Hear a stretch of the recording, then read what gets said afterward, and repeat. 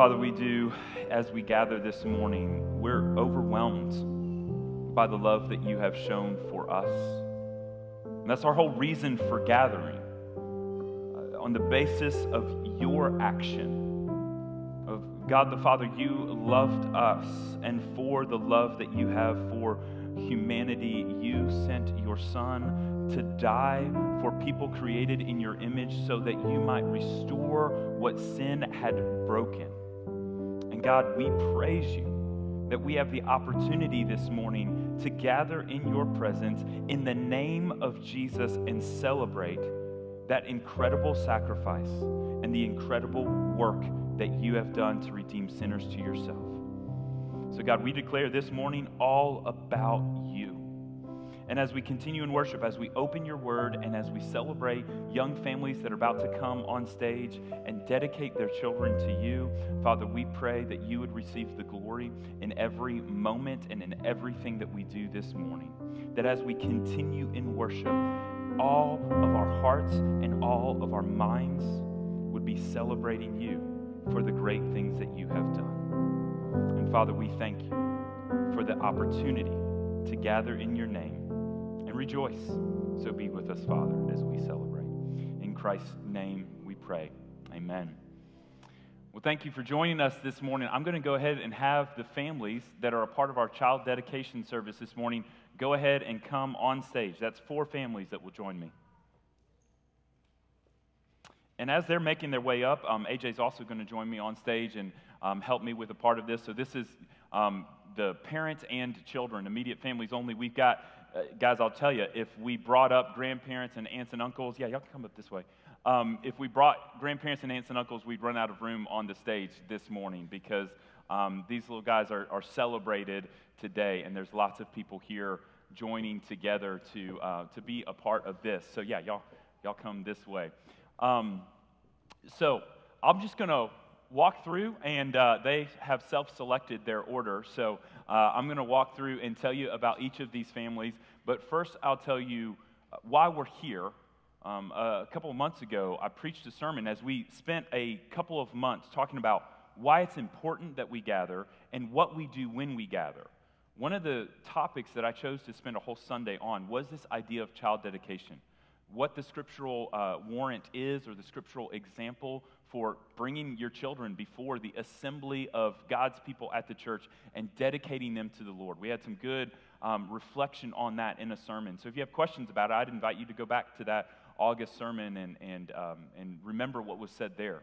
But what we're doing here today is a commitment that goes a couple different directions. So these parents are going to make some commitments to God and to you this morning. And I'm also going to ask you to make some commitments to the parents, because child dedication works 2 ways. They dedicate their kids to the Lord and to raise them in a way that honors the Lord and to point them towards Jesus. But then you, as the assembled body of Christ, make a commitment to pray for them, support them, invest in these young families, and invest in the parents along the way too.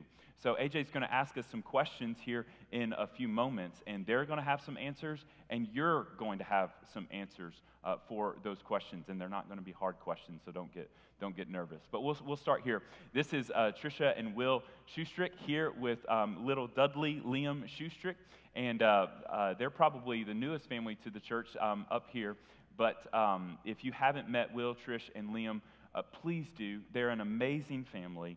And they have some grandparents here this morning as well. Terry and Sabrina Gunther, Trish's parents, are here, and they've got some friends that came to celebrate with them this morning as well. Will and Trish chose 2 scriptures to be read over Liam this morning. Joshua 1:9. Be strong and courageous. Do not be frightened, and do not be dismayed, for the Lord your God is with you wherever you go. And Psalm 147:3, he heals the brokenhearted and binds up their wounds. Trish told me this week that this Psalm 147:3 was chosen in part because of a Bible study that she did. Liam's story is full of miracles.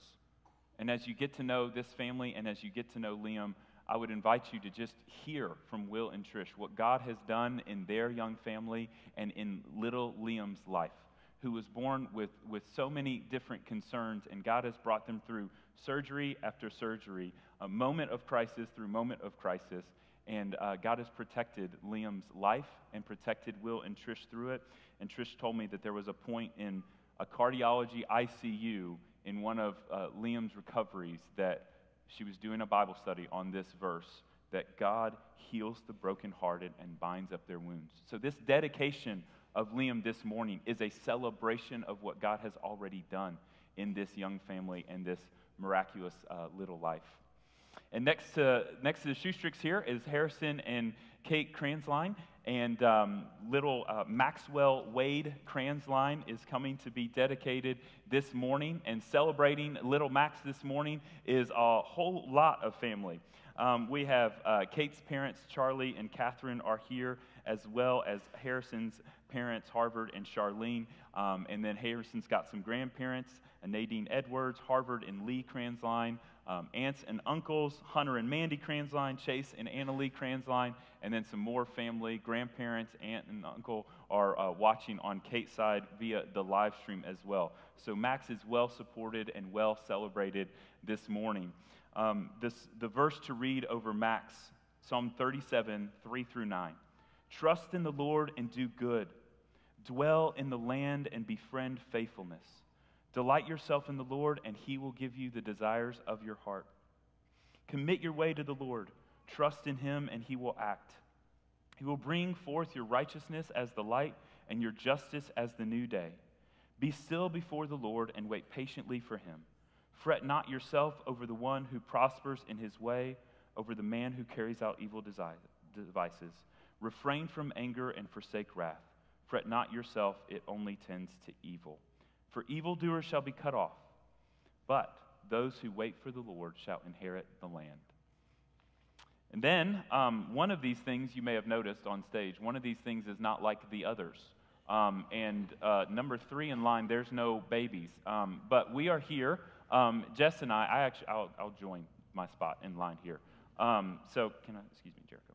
So we are coming, actually, Jess and I, to dedicate Jericho. Many of you know our story of adopting Jericho, and he's been with us for a few years now at this point, but we never participated in a service like this to actually dedicate him to the Lord. So though he is 8 years old, we're here because, and this is something that I want the rest of you to hear, I believe that this is such an important thing to do in the presence of the church as a commitment from parents and from a family, that if your child is no longer an infant and you've never participated in a child dedication, it's okay if he's 8 years old. Right, Jericho? I guess. He said, I guess. But we're here, Jess and I, along with little sister Karis, big sister Eden, and to dedicate Jericho Curtis to the Lord. And Jericho's got some extended family here this morning too. Grandparents Jerry and Candy Nelson are here, as well as Jericho's grandparents Bert and Charlotte Poston, and 2 uncles, Cale and Seth Poston, are here celebrating with him this morning as well. And then last in line here is Miss Jordan Ida Lane with his parents, Anthony and Celeste. And Jordan has some family here too. Jordan has grandparents, Rick and Elaine Cobb, here to celebrate with her and her parents, as well as aunt and uncle, Miss Rika Shepherd and Daniel Shepherd, Jordan's cousins, Judah and Lottie, and Autumn, Aunt Autumn is here as well. So we are celebrating with Anthony and Celeste and dedicating Jordan before the Lord and their verses that they chose for Jordan. Jeremiah 29:11. For I know the plans I have for you, declares the Lord, plans for welfare and not for evil, to give you a future and a hope. And so now I'm going to actually ask AJ to take the next part of this service, and I'm going to join my family in line, because what we do, as I said, AJ is going to ask some questions of us, and we're going to respond as parents, our 4 families together. He'll ask us some questions, and we will just simply answer, we will, and 2 questions. And then AJ's going to ask you as a church some questions, and you're going to commit and say, we will. So AJ, go ahead and lead us through this. All right. So parents, will you commit to raise your children in a way that encourages them to know God and to love Him with all their heart, soul, and mind? Great. Parents, will you commit to partner with this body of believers by encouraging your children to engagement with other believers for teaching, encouragement, and service? All right, church, your turn. All right, y'all ready? All right, here we go. Church, will you commit to these parents to pray for them, encourage them, mentor them, and equip them as they seek to fulfill their commitments to their children? Amen. Church, will you commit to these children to pray for them, encourage them, mentor them, and equip them to know God, to love Him, and to follow Him? Amen. Amen. Now pray for us. Join us in prayer, and then AJ will pray. Father, I thank you for the opportunity to join with Will and Tricia and to pray over Liam this morning. We praise you for bringing them into our church family here and what we've seen from Will, Tricia, and Liam. We praise you for the joy that we see in Liam's life and his fun-loving personality and how he loves people so well. And God, we celebrate what you have done in his life. And we pray for him, that your hand would be upon him, that you would continue to bind up the brokenhearted and bind the wounds. And Father, we pray for Liam, this prayer, that he would be strong and courageous, and that he would remember throughout his life, just as you have been with him in every step of his journey so far, that he would remember that you will go with him wherever he goes. And Father, for Max and Harrison and Kate, we pray your blessing. We pray that Max would grow to love you and know you, that he would trust in you and do good in accordance with Psalm 37:3. That he would delight himself in you and in your presence, and that you would give him the desires of his little heart. We pray for Harrison and Kate as they take this journey of parenthood and they seek to learn how to love Max well, how to teach and train him to know you and to follow you in discipline. And God, we pray for your presence over them, that they would delight in your presence. They would delight in the Son that you have gifted to them, and that you would bless this family, Father. And we thank you. We thank you for them. And God, for Anthony and Celeste and little Jordan, we do pray that you would walk with them through this journey of parenting. We pray that your plans for Anthony, Celeste, and Jordan would be so clear, and that your plans for good, for hope, and a beautiful future would be clear to Jordan, that she would come to know you, love you, and follow you with her young life. Strengthen Anthony and Celeste in this journey of parenting that they take on together. And Father, for all of these families, we pray for your strength over them, over the marriages represented, over sibling relationships that exist now and those future siblings that will come. We pray that we as a church would be supportive and that you would be blessing us with more and more children whose lives you've called us to steward well and point towards you. And God, we praise you for young lives in our church. And we pray that the young people of this church would love you and follow you, Father. Lord, we thank you for Jericho, and Lord, for the Cheney family. And God, we thank you, Lord, that every single kid up here, Lord, is a gift, and Jericho is a gift. And Lord, we thank you so much for him. And God, as I just think about Jericho, Lord, I just thank you for the joy that he brings so many of us. God, just with his personality, and Lord, just with his jokes, and just the way that he just loves to see people smile and to see people laugh and just be happy. Lord, I thank you so much for just putting that in his heart. And God, I just pray that, Lord, that you would just continue to bring that out. And Lord, I just pray for the gospel seeds that are sown in his life. Lord, that you would bring those to fruition. And God, I pray that, Lord, that the word would just dwell richly in his life.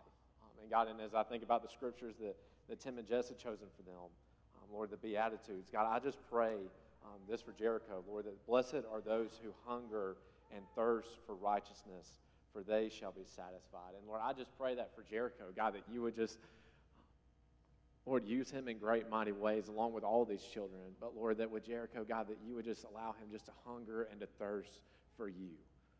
And Lord, that you would satisfy him in all ways. And Lord, I just pray for Tim and Jess also, Lord, as they just continue to just to be parents and, Lord, just to raise up all of their children, God, that you would just continue to give them the strength, God, just to continue to be intentional and just to love their children well, to be faithful, to raising them up, Lord, in your statutes. And God, I just pray, Lord, for them that you would just give them the strength to do all of it. Lord, for all of our parents here that are up here represented, God, Lord, as me and Carson just started this journey, God, we understand that this is one of the hardest and greatest endeavors that we're all going to take on. And God, I just thank you so much, Lord, that your thoughts are higher than our thoughts and your ways are higher than our ways. And God, I thank you so much for the church.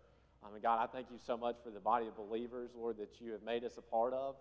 God, as we take on this task and as all of these parents take on this task, Lord, that as the church, Lord, that you would help us just to come alongside them and, Lord, just to help them. God, I pray that the commitments that we've made to them this morning, Lord, that we would follow through on those and that we would volunteer in places like our children's ministry, that we would volunteer and pour into these children that are coming up in the youth ministry, that as they get older and they graduate, go to college, and they're in our life groups, God, that we would just love them intentionally in every single area of life that they go through and in every single phase. And Lord, we just thank you so much for that. And so, God, I just thank you for this celebration this morning. God, we thank you so much just for the excitement of young children. We thank you for God, just allowing us to be able to hear them in the service when they're crying and when they're laughing and when they're singing. God, it's such an encouragement to all of us to just see the work that you're still doing, God, in the upcoming generations. And so, Lord, we just thank you for this morning, and we just thank you for this time. It's in Jesus' name we pray. Amen. Thanks, y'all.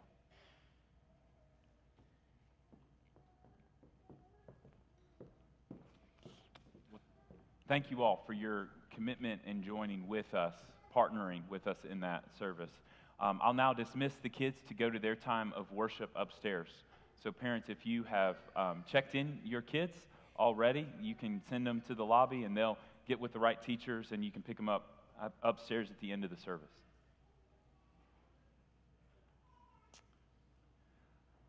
We are going to do another one of those services on October the 16th.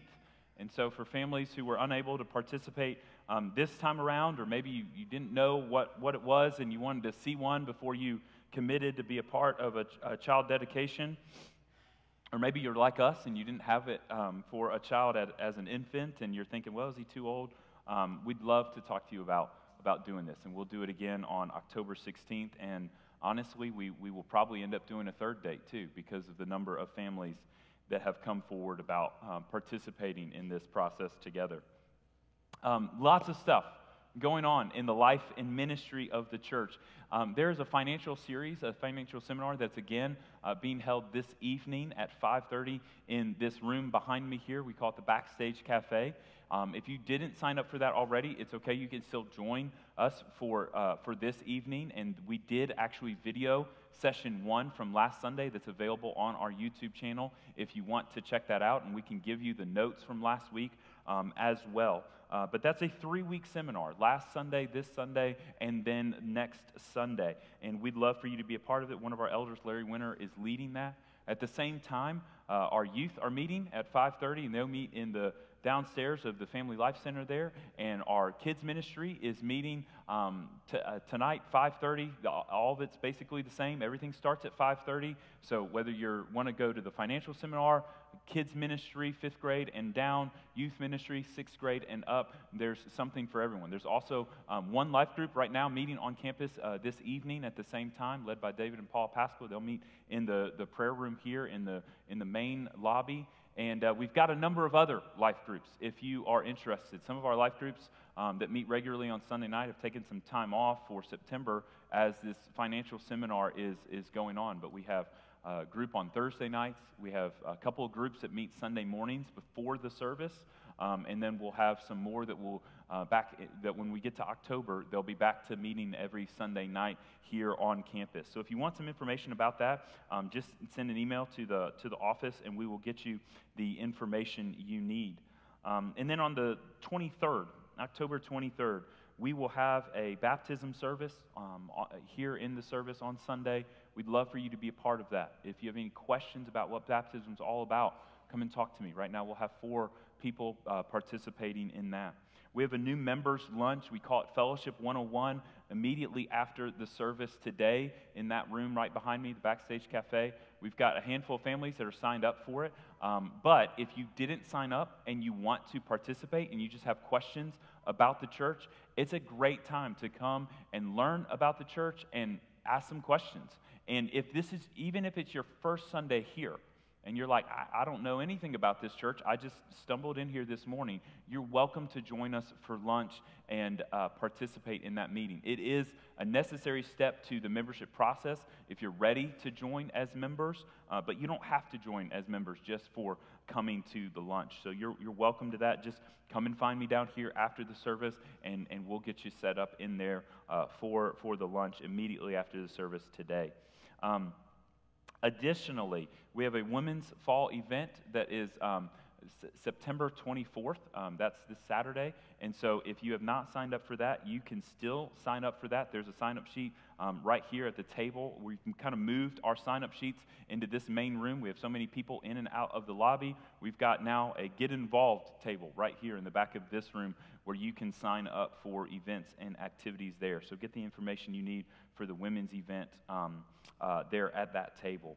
And then I'll tell you as well, one of the things that we as elders have been talking about for a few months now is this realization that Fellowship Bible Church was founded, some of you might know this, some of you might not, in November of 1972, which makes November, I believe it's November the 12th, our 50th anniversary as a church. And as we prepare for that 50th anniversary, one of the things that we're going to do is we're going to ask all of you to join us in a 50-day prayer emphasis leading up to that 50th anniversary. And we're going to, next Sunday would be day 1, the Sunday the 25th of September, and we're going to give you a prayer guide that we're going to ask for you as a family or as an individual to go through daily as you pray for the various ministries of the church and for the work that God is doing and the work that we're going to ask God to do in our church over the next generation. However long this church continues to serve the kingdom of God until the Lord returns, we want to walk faithfully and continue to do the same thing that we've been doing, making disciples, preaching the gospel, and preaching the gospel to believer and unbeliever so that we can present people mature in Christ.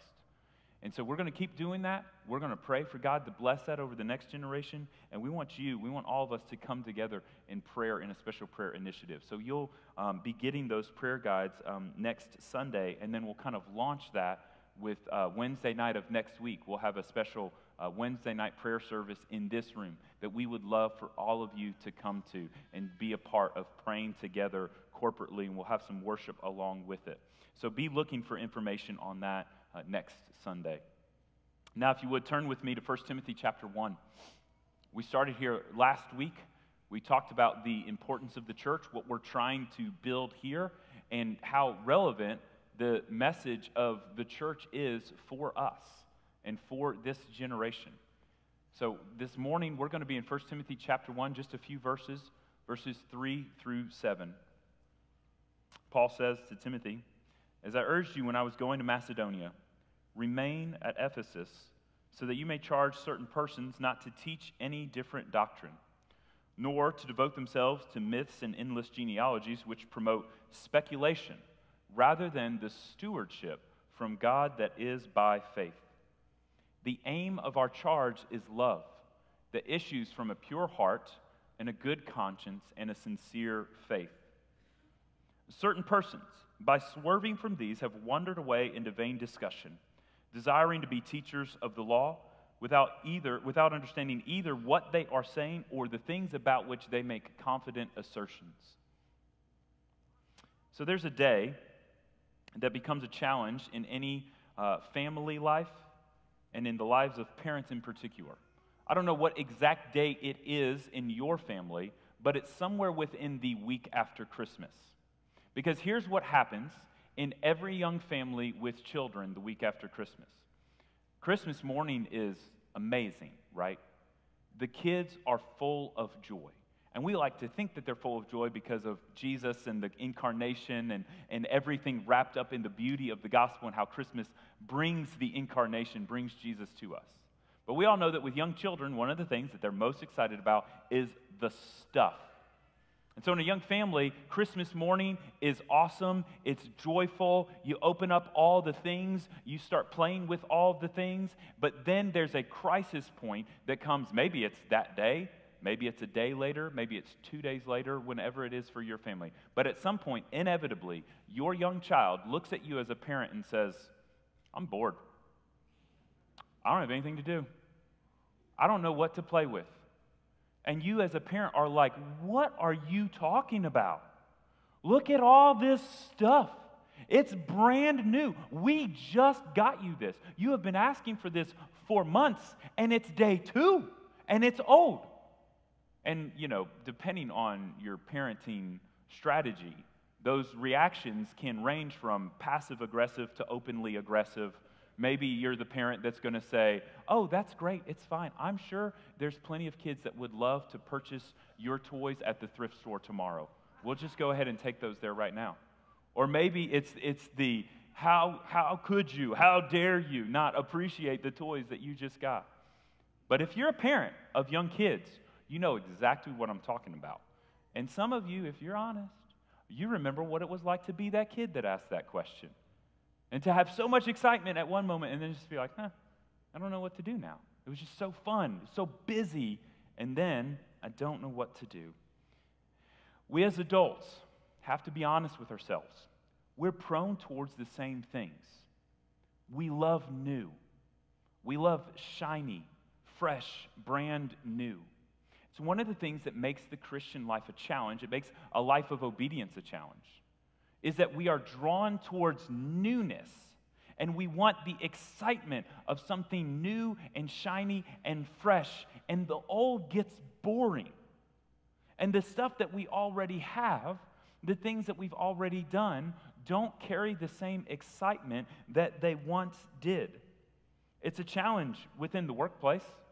Maybe there's a job that once excited you because it was stimulating, it was challenging, it was exciting for you to face the challenges of this job every day. The new relationships in the workplace were exciting, and then it just sort of gets old, and it's monotonous and every day. And you start to think, maybe there's something new that I need. It's an incredible danger for relationships, for marriages and families. Because one of the challenges of marriage is that God has called us to one person for a lifetime.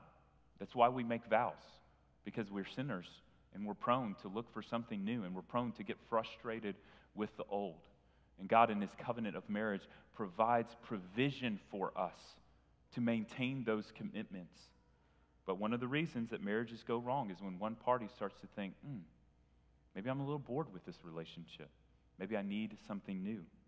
There's more simple, less significant examples of when we all, not just as kids, but as adults, are yearning for something new. And what I'm going to tell you is that is the problem with the church in Ephesus here in 1 Timothy 3, or 1 Timothy 1, 3 through 7. You may not see it at the first read through, but I hope you see it as we unpack this passage today. That the problem that Paul is facing with this young church is they know all the stuff. They heard all the basic stuff. But now they're pursuing speculations. They're pursuing more interesting stuff. The basics of the gospel were really powerful, foundational, and transformational at one stage.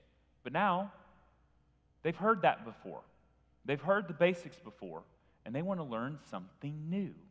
And this new doctrine that's stimulating their minds, that's creating these debates and these interesting conversations, is exactly what Paul is most concerned about in this whole letter. And so the occasion for Paul writing this letter that we call 1 Timothy is this problem, where there are people in Ephesus. Ephesus is this ancient city where Timothy is sent as Paul's representative to lead the church for a time, to develop leaders that will be permanent leaders. So the elders that Timothy is equipping in Ephesus, they're the permanent pastors and leaders of the congregation. Timothy is there temporarily, but Timothy is there to make sure that those that are teaching false doctrine are exposed, confronted, and corrected. And that those that are there to teach good, right, true doctrine are well equipped for the challenges that lie ahead. That's the message of 1 Timothy, building up the church in this one city of Ephesus for the next generation. That's what we're trying to do here. One of the things we've talked about, preparing for the 50th anniversary, is how do we equip and send out the next generation of leadership here at Fellowship Bible Church? One of the things that we have, as a church, have been known for over many years is our emphasis in world missions and sending people out into the nations for the work of evangelism and discipleship. We want to continue to do that. We want a new generation of leadership in the church to invest in the Dalton community and to invest all around the world. And so we have the same questions Timothy has here. How do we confront false teaching? And how do we equip those that will lead in the truth? So the main idea for this morning is that the way that we love God is by avoiding this false teaching that's fascinated with the newness and stewarding the true gospel. Stewarding what is old, historic, but still relevant.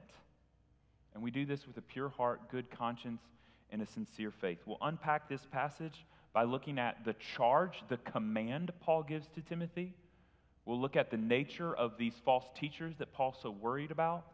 And then we'll look at the aim, and we'll see that Paul is not just writing from what Paul wants to say, but Paul is inspired by the Spirit of God to speak not just to the church in Ephesus, but to the church in Dalton, Georgia, 2,000 years later.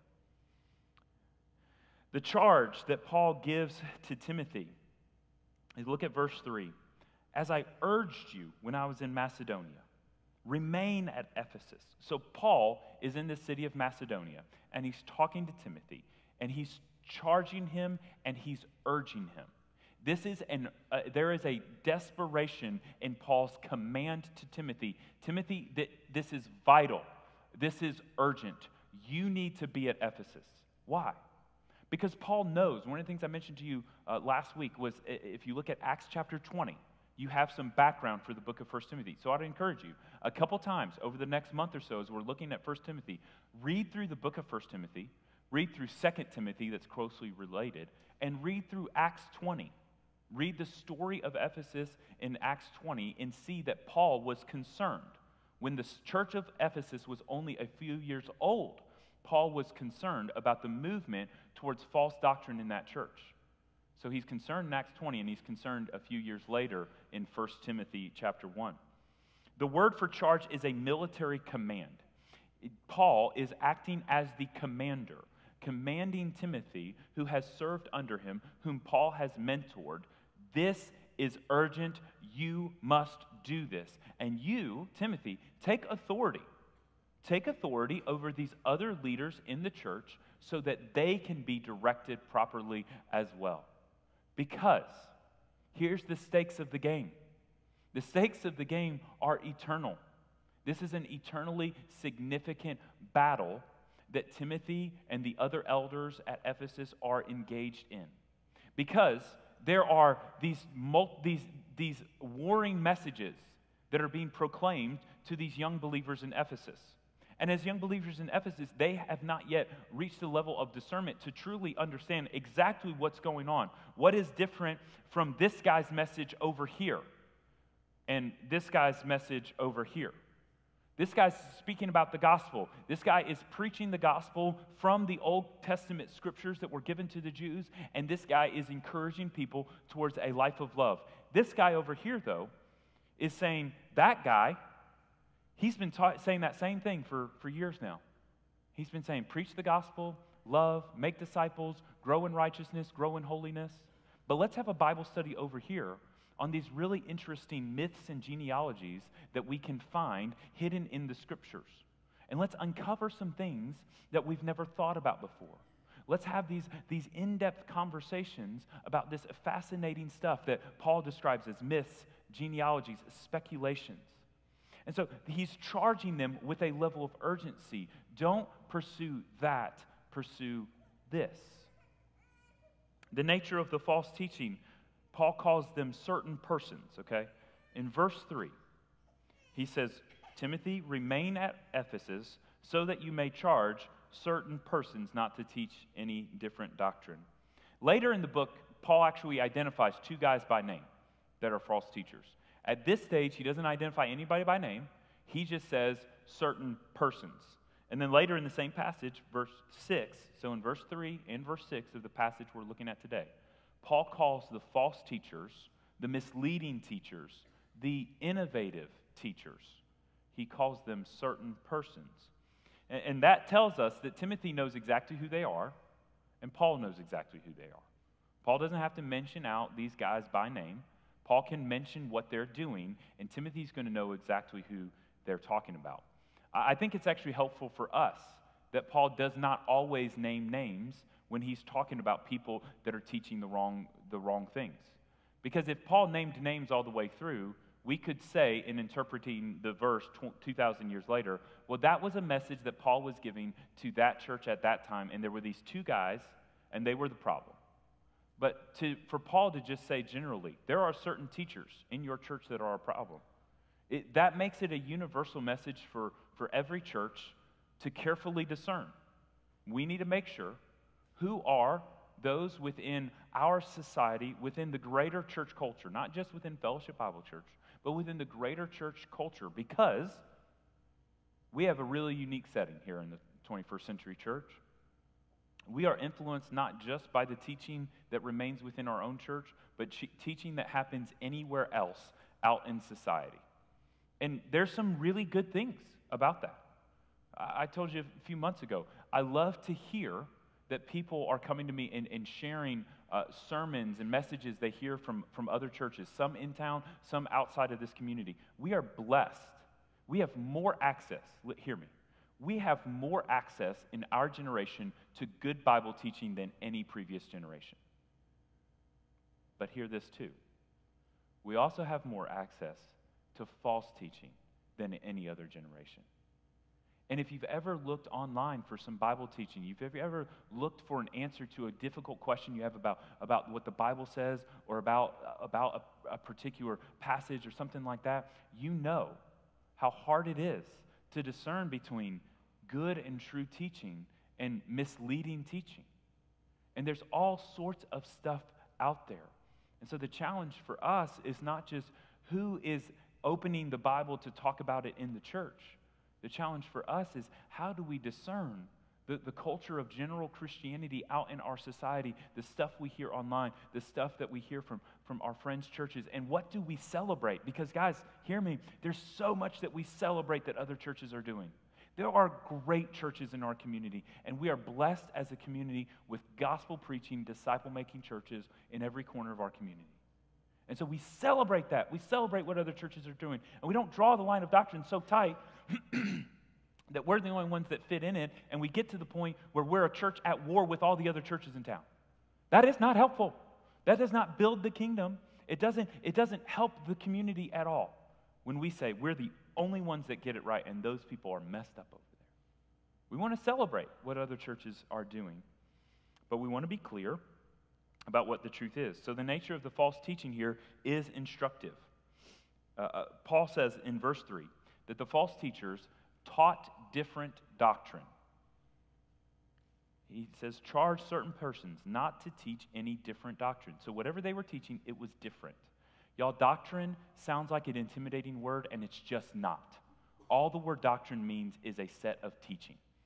And so you all understand something about what the Bible says, and so you all know doctrine. If you believe that Jesus Christ is the Savior, that's a doctrine that you know. So don't act like doctrine is so intimidating. Doctrine is just the teaching of Scripture. But these false teachers were teaching things that contrasted with what was the clear teaching of Paul the Apostles in the Word.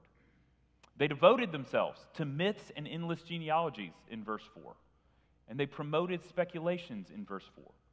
So this is where I think what Paul is emphasizing is the newness, the speculative nature of their teaching is what was so dangerous. They were not satisfied with preaching Christ and Him crucified, which is what Paul said he endeavored to do in his time with the church in Corinth. I endeavored to preach Christ and Him crucified. And what Paul is saying in that statement is what matters most, what is universal as a need, what everyone needs to hear is that Jesus Christ is the Messiah, the Son of God. He died for you. He was crucified as a payment for sin. He rose again so that you might receive new life in Him. That's the message everybody needs to hear. But what Paul is saying is in this promotion of speculations, there were people that got bored with that old basic message, and they were looking for other stuff. And as we study through 1 Timothy, we'll see that some of the false teaching is probably influenced by offshoots of Judaism. Some of it was probably focused on passages of the Old Testament that they found fascinating, that they sort of went in different directions on. Some of it was influenced by the Greek and Roman culture of the day. But whatever it was wandering into myths and speculations, things that we don't know and we don't have the truth on. They were arguing and debating just for fun. And you should know, too, this was actually the Greek culture of the day. Part of the culture of the early Greek debates was you get a public forum and you debate these complex issues. And you sort of debate it just for an interesting conversation. And what he is seeing as a problem in Ephesus is that these speculations have turned into vain discussions in verse 6. They have wandered into vain discussion. Vain, that means that they're prideful and wasteful in their conversations. They're just trying to prove who's smarter. They're just trying to prove who has the better arguments. And they're not actually profiting the church or people's lives in the conversations they're having. Have you ever been in that context where you're watching a debate and you're watching two people that have very little to gain or lose from the debate, and they're just arguing about it, and you're like, guys, why does this matter? Why does this matter to our day-to-day lives, to the practical application of what we're doing? That's what the church in Ephesus was doing, and that's what Paul was worried about it. You had too many people in verse 7 that wanted to be teachers without having done the work to be teachers. They desired to be teachers of the law, but had no idea what the law was actually saying, and they had no idea what about the things that they were making confident assertions about. Pride was the issue. Boredom with the old simple message, and pride, I'm so smart, I can really communicate well, I can debate well. And there's a real challenge for us in here. We too have a danger within our society and within the church of Jesus Christ in our day. We have a danger of getting bored with the basics and wandering off into the same kind of vain discussions.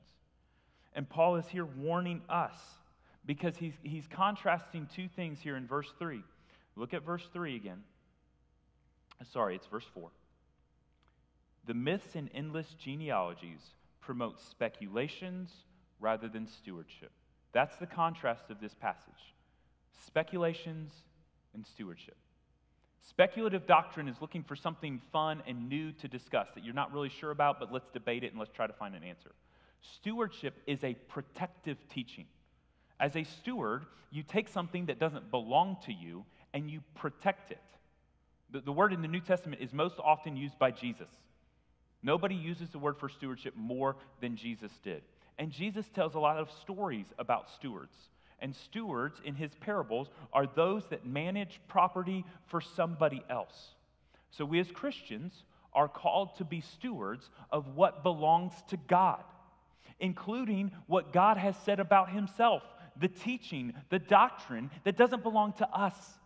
It's renewed our lives, it's transformed our lives, it's made us something different, but it doesn't belong to us, it belongs to God. And when I say that, I'm not saying that it doesn't apply. It clearly applies. But it's God's, and we can't change it. Speculative doctrine finds new and innovative things to say and talk about. Stewarding is protecting what God has said and saying nothing else matters more than what God has said and what we confidently know about the gospel. Stewardship protects what is there. Speculation finds something new, something that can innovate. One of the things that churches do along these lines is they seek to market themselves as doing something new, different. We're a new church. We're a fresh church. Maybe you've heard a church say, we're not your grandma's church. We do it differently here. And some of that is well-intentioned to say we don't have to do things in the same style as the way the church did it a generation ago, 2 generations ago, whatever. But guys, hear me on this. Though the church can innovate in some of the music that we play and the way we build our buildings and the way we dress when we come to services, I'm not wearing a robe, and you're never going to see me wearing a robe. So that's okay. It's okay to not wear robes as a church. But let me tell you something. In another sense, we are your grandmother's church because we preach the same gospel. And not only that, we're older than that. We preach the same message that Paul preached 2,000 years ago. And we preach the message that is built off of what Jesus' ministry was 2,000 years ago. And so with that in mind, to say we're like your grandmother's church, no, guys, we're way older than that. We're way more out of touch than that. We go back 2,000 years in the things that we do. We want to do what Paul did, and we want to do what the early church fathers did. We care about what Augustine said and Chrysostom said, and we care about the reformers, what Calvin and Luther said. We care about the whole 2,000 years worth of message of the church. We ain't trying to do something new that nobody's done before.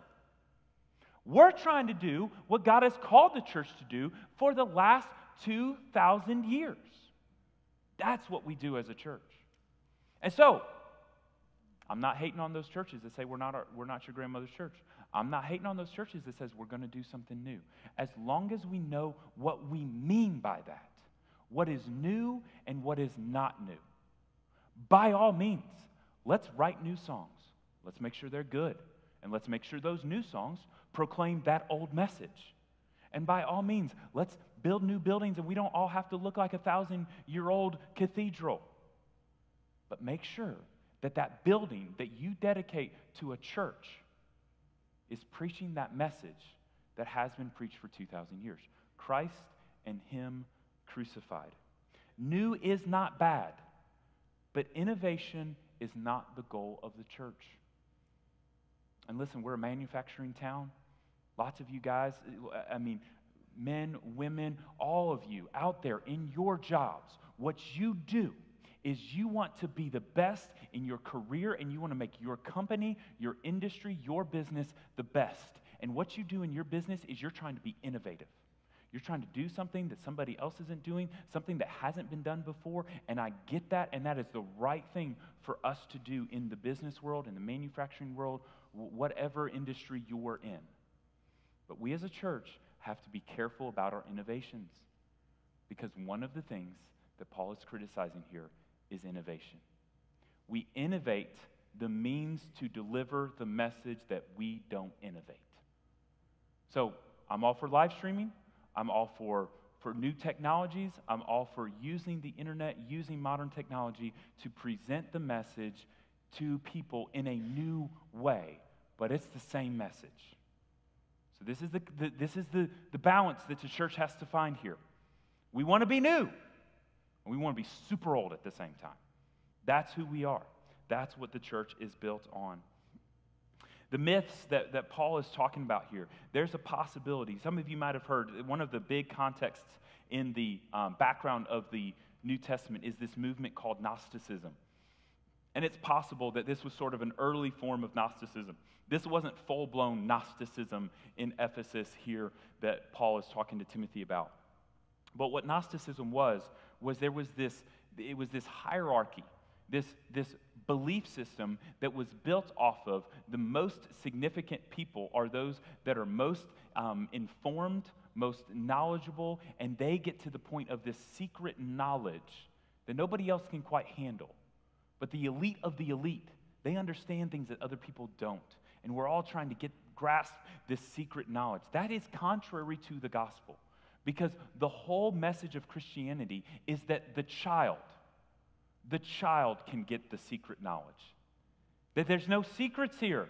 It's not this secret hidden knowledge that you have to be in the church for a long period of time. And once you reach this stage, and this stage, and this stage, and this stage, then we let you know the real secret truth. No. We tell the 5-year-olds the most important stuff.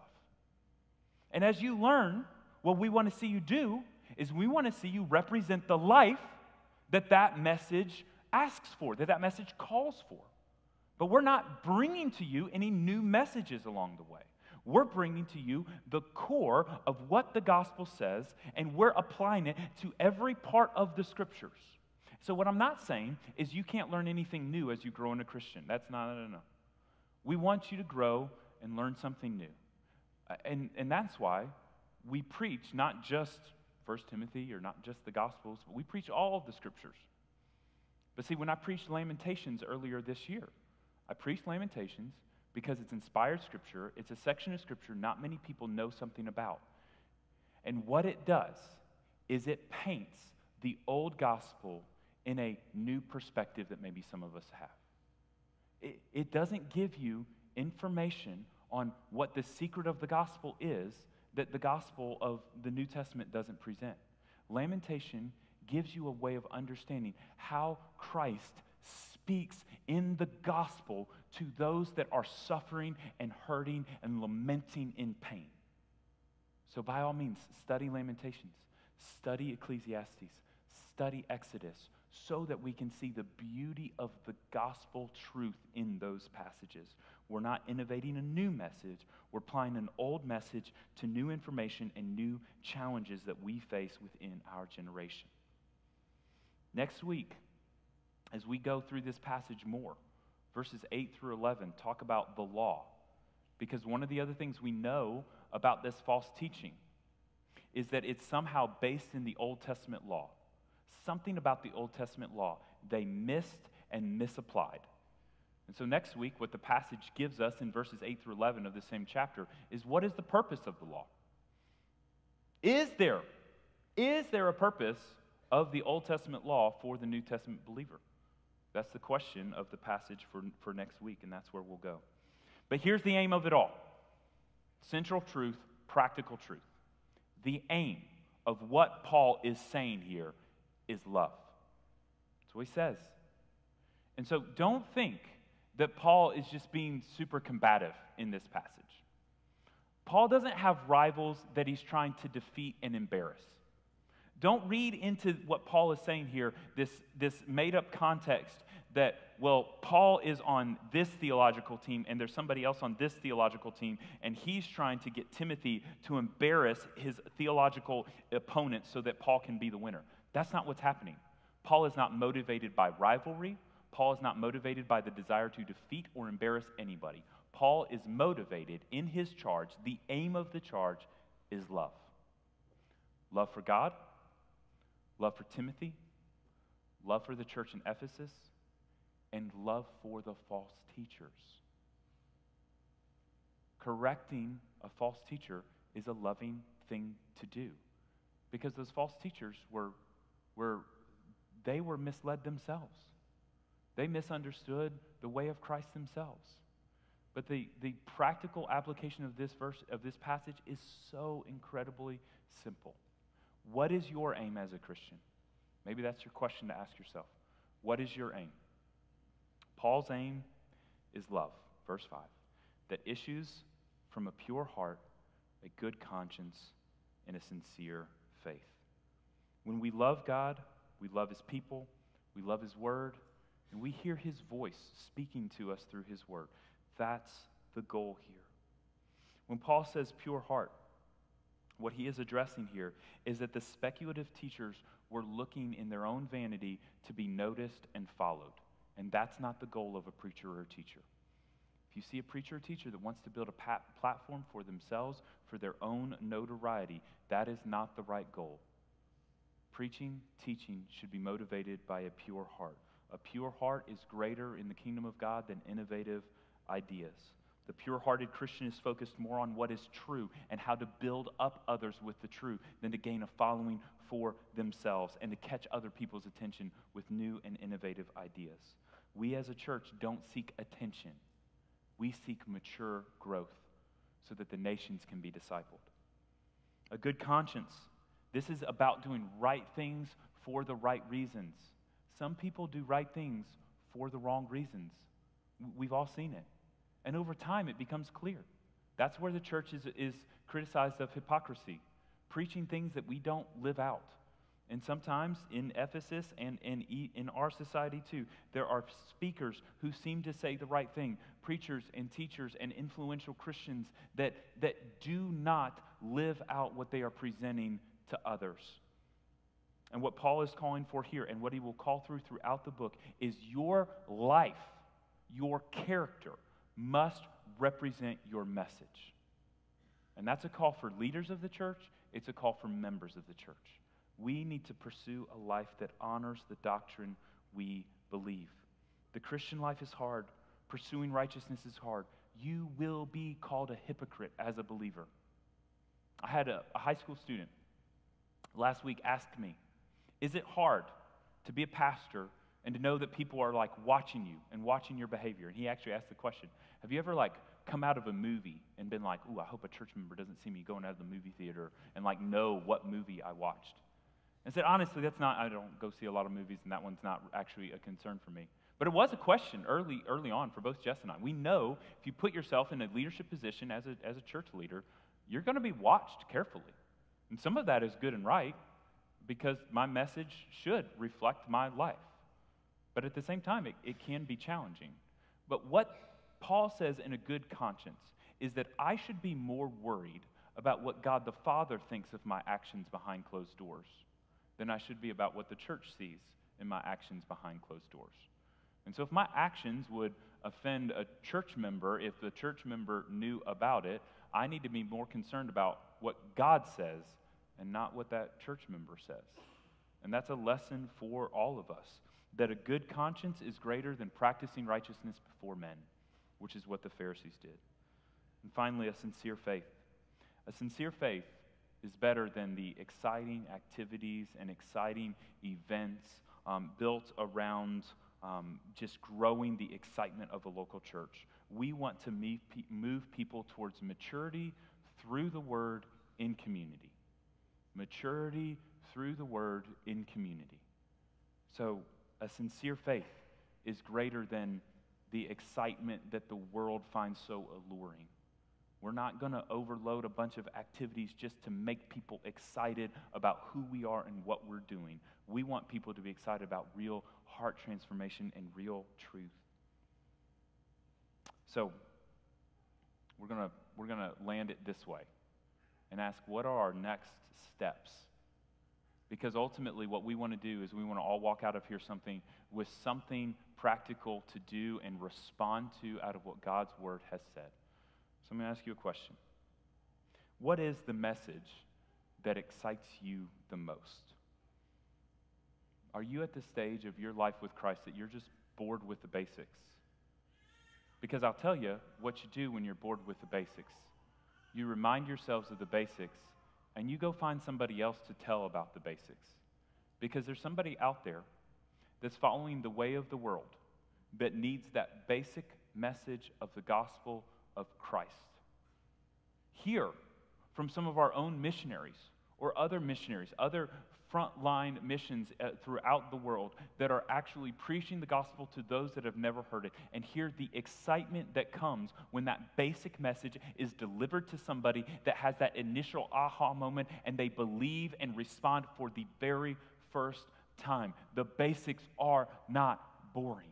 The basics are the lifeblood, are the fuel of the church. And by the basics, I mean the gospel.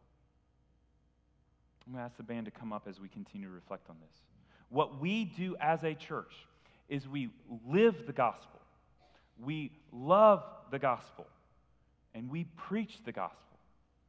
And so I'll say it this way as an application for all of us this morning. Seek to, in your life, live the basics. If the basic message is that Jesus Christ has come to bring salvation to a lost world and to die so that we could be made new, then ask yourself, am I living in a way that's new? Am I living in a way that is different? Am I living out the righteousness of Christ every day? The first step towards not being bored with the basics is actually try to live it out in a real way. And steward the basics, number 2. Protect that gospel message and present it to others. And brothers and sisters, if you live the basics, if you steward the basics, remind yourselves of that basic message of the gospel of Jesus every day, then you will grow to love the basics. And you'll see the basics of the gospel of Jesus Christ in every passage you read in your quiet time. And you'll see how the gospel of Christ and Him crucified speaks into the book of Psalms, speaks into the book of 1 Timothy, speaks into the revelation of the end, that we see Christ coming in all victory, and it should excite us for that coming day. So let's join together. We'll live, we'll steward, and we'll love that gospel message together. And as we go out today, look, eyes up, eyes open. What's God going to call you to this week? And not just what, but who. The kingdom of God is about God's people transformed by Him.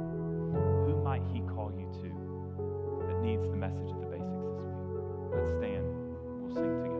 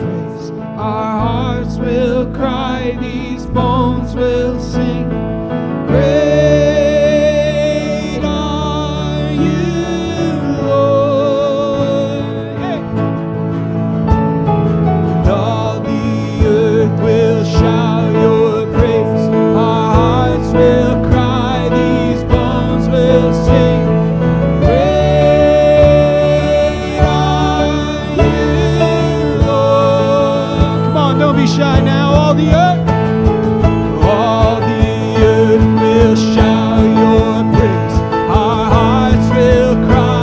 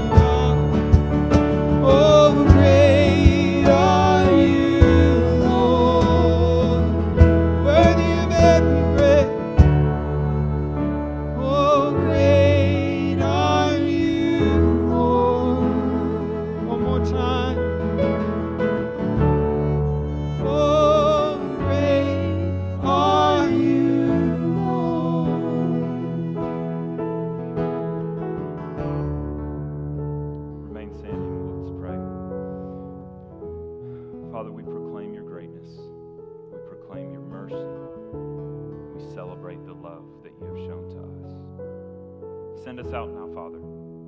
We've gathered to hear from you, to celebrate you, and to declare that we want you to receive the glory in our lives. Now receive the glory in our lives Monday through Saturday. As we go, we present the gospel to others. We live a life that honors you. We seek to present everyone to you in maturity. Keep us. Protect us as we go.